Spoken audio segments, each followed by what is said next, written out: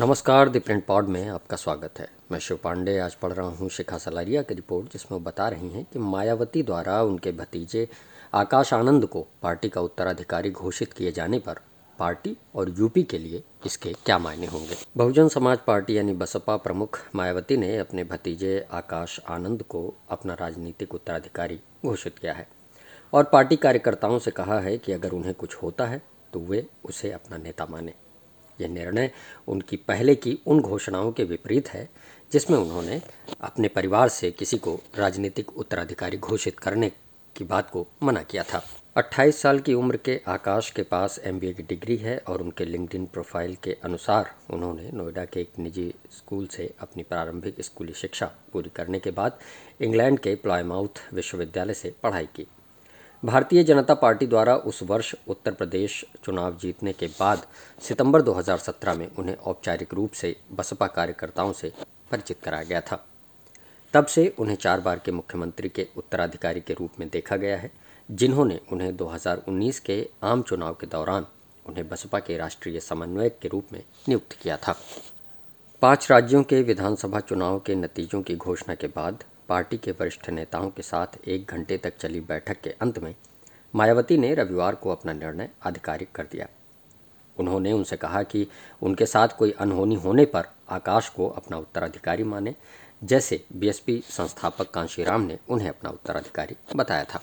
मुख्यमंत्री के रूप में मायावती के चौथे कार्यकाल यानी 2007 से 2012 के दौरान उनके ऑफिसर ऑन स्पेशल ड्यूटी यानी OSD के तौर पर काम करने वाले AN भास्कर ने द प्रिंट को बताया कि बहन जी ने कहा कि जैसे कांशीराम ने उनके नाम की घोषणा की थी, उसी तरह अगर उन्हें कुछ होता है तो आकाश को भी उनका उत्तराधिकारी माना जाना चाहिए।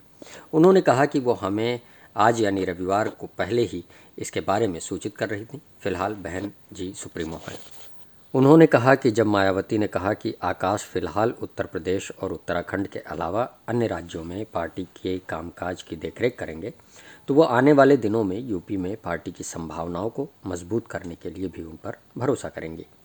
आकाश आनंद बैठक में उपस्थित थे क्योंकि वो पार्टी की हाल की राष्ट्रीय और राज्य स्तरीय बैठकों में रहे हैं। बैठक में शामिल हुए पार्टी नेताओं के मुताबिक बसपा प्रमुख को अपने मंच तक सीढ़ियां चढ़ने के लिए उनका सहारा लेते देखा गया। आकाश को अपना उत्तराधिकारी नामित करने के फैसले को पार्टी के भीतर मायावती द्वारा अगली पीढ़ी को कमान सौंपने के रूप में देखा जा रहा है।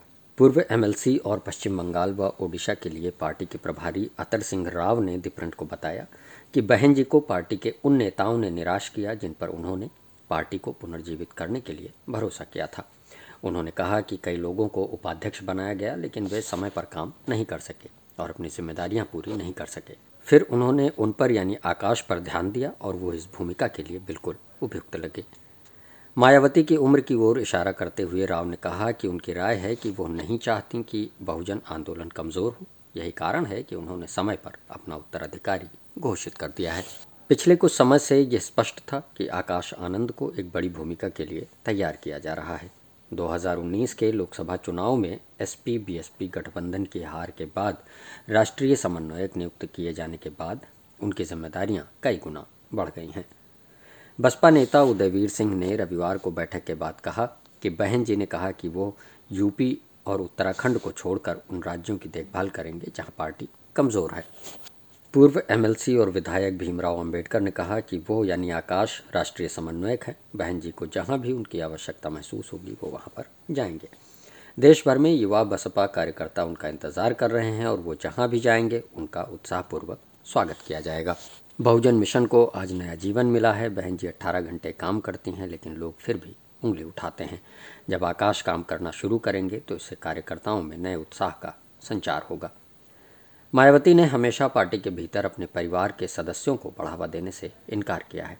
2007 में और फिर 2019 में उन्होंने सार्वजनिक घोषणा की थी कि उनका उत्तराधिकारी उनके परिवार का सदस्य नहीं होगा। 2018 में उन्होंने घोषणा की कि उनके भाई आनंद कुमार ने बिना किसी संगठनात्मक भूमिका के BSP की सेवा करने की पेशकश की थी। हालांकि 2017 तक मायावती ने पहले ही अपने भाई को इस शर्त पर पार्टी का उपाध्यक्ष नियुक्त किया था कि वो कभी चुनाव नहीं लड़ेंगे। 2018 में भाई भतीजावाद के आरोपों के बीच आनंद कुमार को उस जिम्मेदारी से मुक्त कर दिया गया था। यह निर्णय प्रवर्तन निदेशालय यानी ईडी और आयकर विभाग द्वारा उनके बारे में पूछताछ से पहले लिया गया था। हालांकि उनके भाई और भतीजे पार्टी के शीर्ष पदों पर वापस आ गए जब उन्होंने जून 2019 में उन्हें क्रमशः उपाध्यक्ष और राष्ट्रीय समन्वयक नियुक्त किया। पार्टी नेताओं के अनुसार पार्टी की सोशल मीडिया पर उपस्थिति के पीछे आकाश आनंद का हाथ है और उन्हें बसपा प्रमुख को एक्स में आने के लिए मनाने का श्रेय दिया जाता है। भास्कर ने कहा कि वो पार्टी के सोशल मीडिया के लिए काम करते रहे हैं और उनका काम पहले भी अच्छा रहा है। ये संभव है कि लोग उनके बारे में तब तक नहीं जानते थे जब तक वो पार्टी हलकों में एक प्रसिद्ध व्यक्ति नहीं बन गए, लेकिन उनकी भागीदारी तब बढ़ी जब उन्हें राष्ट्रीय समन्वयक बनाया गया।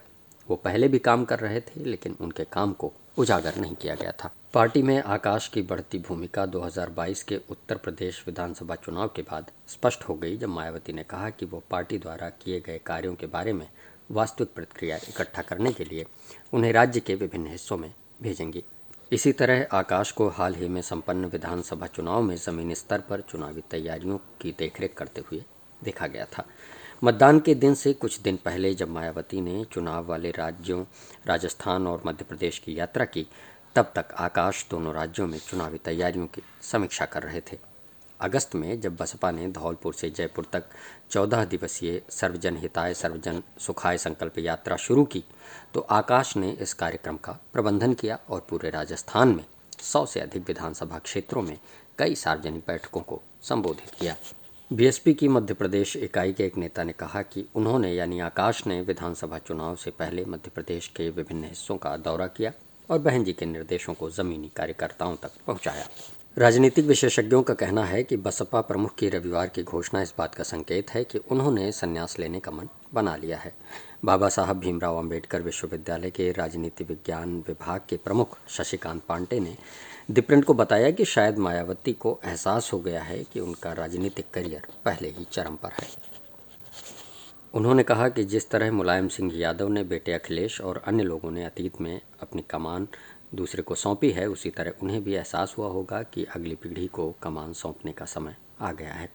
उन्होंने महसूस किया होगा कि यह उनके उत्तराधिकारी का अभिषेक करने का सही समय है। ये सोचकर कि वो एक युवा चेहरा हैं और राज्य में बसपा की खराब होती स्थिति को बेहतर करने में मदद कर सकते हैं। हालांकि पांडे ने कहा कि आकाश आनंद की नियुक्ति अलग बात है, क्योंकि कांशीराम हमेशा कहते थे कि उनके परिवार से कोई भी उनका राजनीतिक उत्तराधिकारी नहीं होगा और मायावती ने भी इसी तरह के बयान दिए थे। उन्होंने कहा कि हालांकि जहां अपने नेता की पूजा करने वाले पुराने कार्यकर्ता उनके फैसलों को पसंद कर सकते हैं, वहीं पार्टी में युवा लोग ये सोचकर इस पर सवाल उठा सकते हैं कि मायावती अलग नहीं है। उन्हें लग सकता है कि जो पार्टी सामाजिक न्याय के मुद्दे पर उभरी उसने कुछ अलग नहीं किया। ये कहते हुए कि सत्ता हस्तांतरण का पार्टी की किस्मत पर बहुत कम प्रभाव पड़ने की संभावना है, उन्होंने कहा कि हालांकि मुलायम से अखिलेश का सत्ता का हस्तांतरण धीरे धीरे हुआ, लेकिन आकाश लंबे समय तक जनता की नज़रों से छिपे रहे।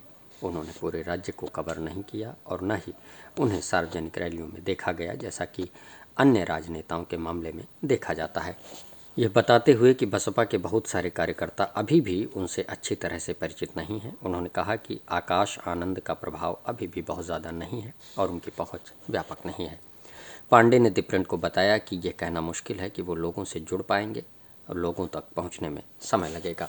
उनके अनुसार बसपा की कमज़ोर चुनावी स्थिति को देखते हुए यूपी में अभी भी द्विध्रुवीय स्थिति बने रहने की संभावना है। उनका कहना है कि एक तरफ भाजपा और उसके सहयोगी दल होंगे और दूसरी तरफ समाजवादी पार्टी और उसके सहयोगी दल। उन्होंने कहा कि आने वाले चुनाव में भी बसपा को दरकिनार किए जाने की संभावना है, क्योंकि मुस्लिम उससे अलग हो गए हैं और उनमें से अधिकांश सपा के साथ हैं। इसलिए जहां तक राज्य की राजनीति का सवाल है, इस घोषणा से संभवतः कोई बड़ा बदलाव नहीं होगा। बसपा 2017 में जीती गई 2 सीटों की तुलना में 2022 के नगर निगम चुनाव में कोई भी मेयर सीट जीतने में विफल रही और 2022 के उत्तर प्रदेश विधानसभा चुनाव में यह सिर्फ 1 सीट पर सिमट गई, जो 1991 के बाद से इसका सबसे खराब चुनावी प्रदर्शन था। सुनने के लिए धन्यवाद। हम फिर हाजिर होंगे प्रिंट पॉड के एक नए एपिसोड के साथ। नमस्कार।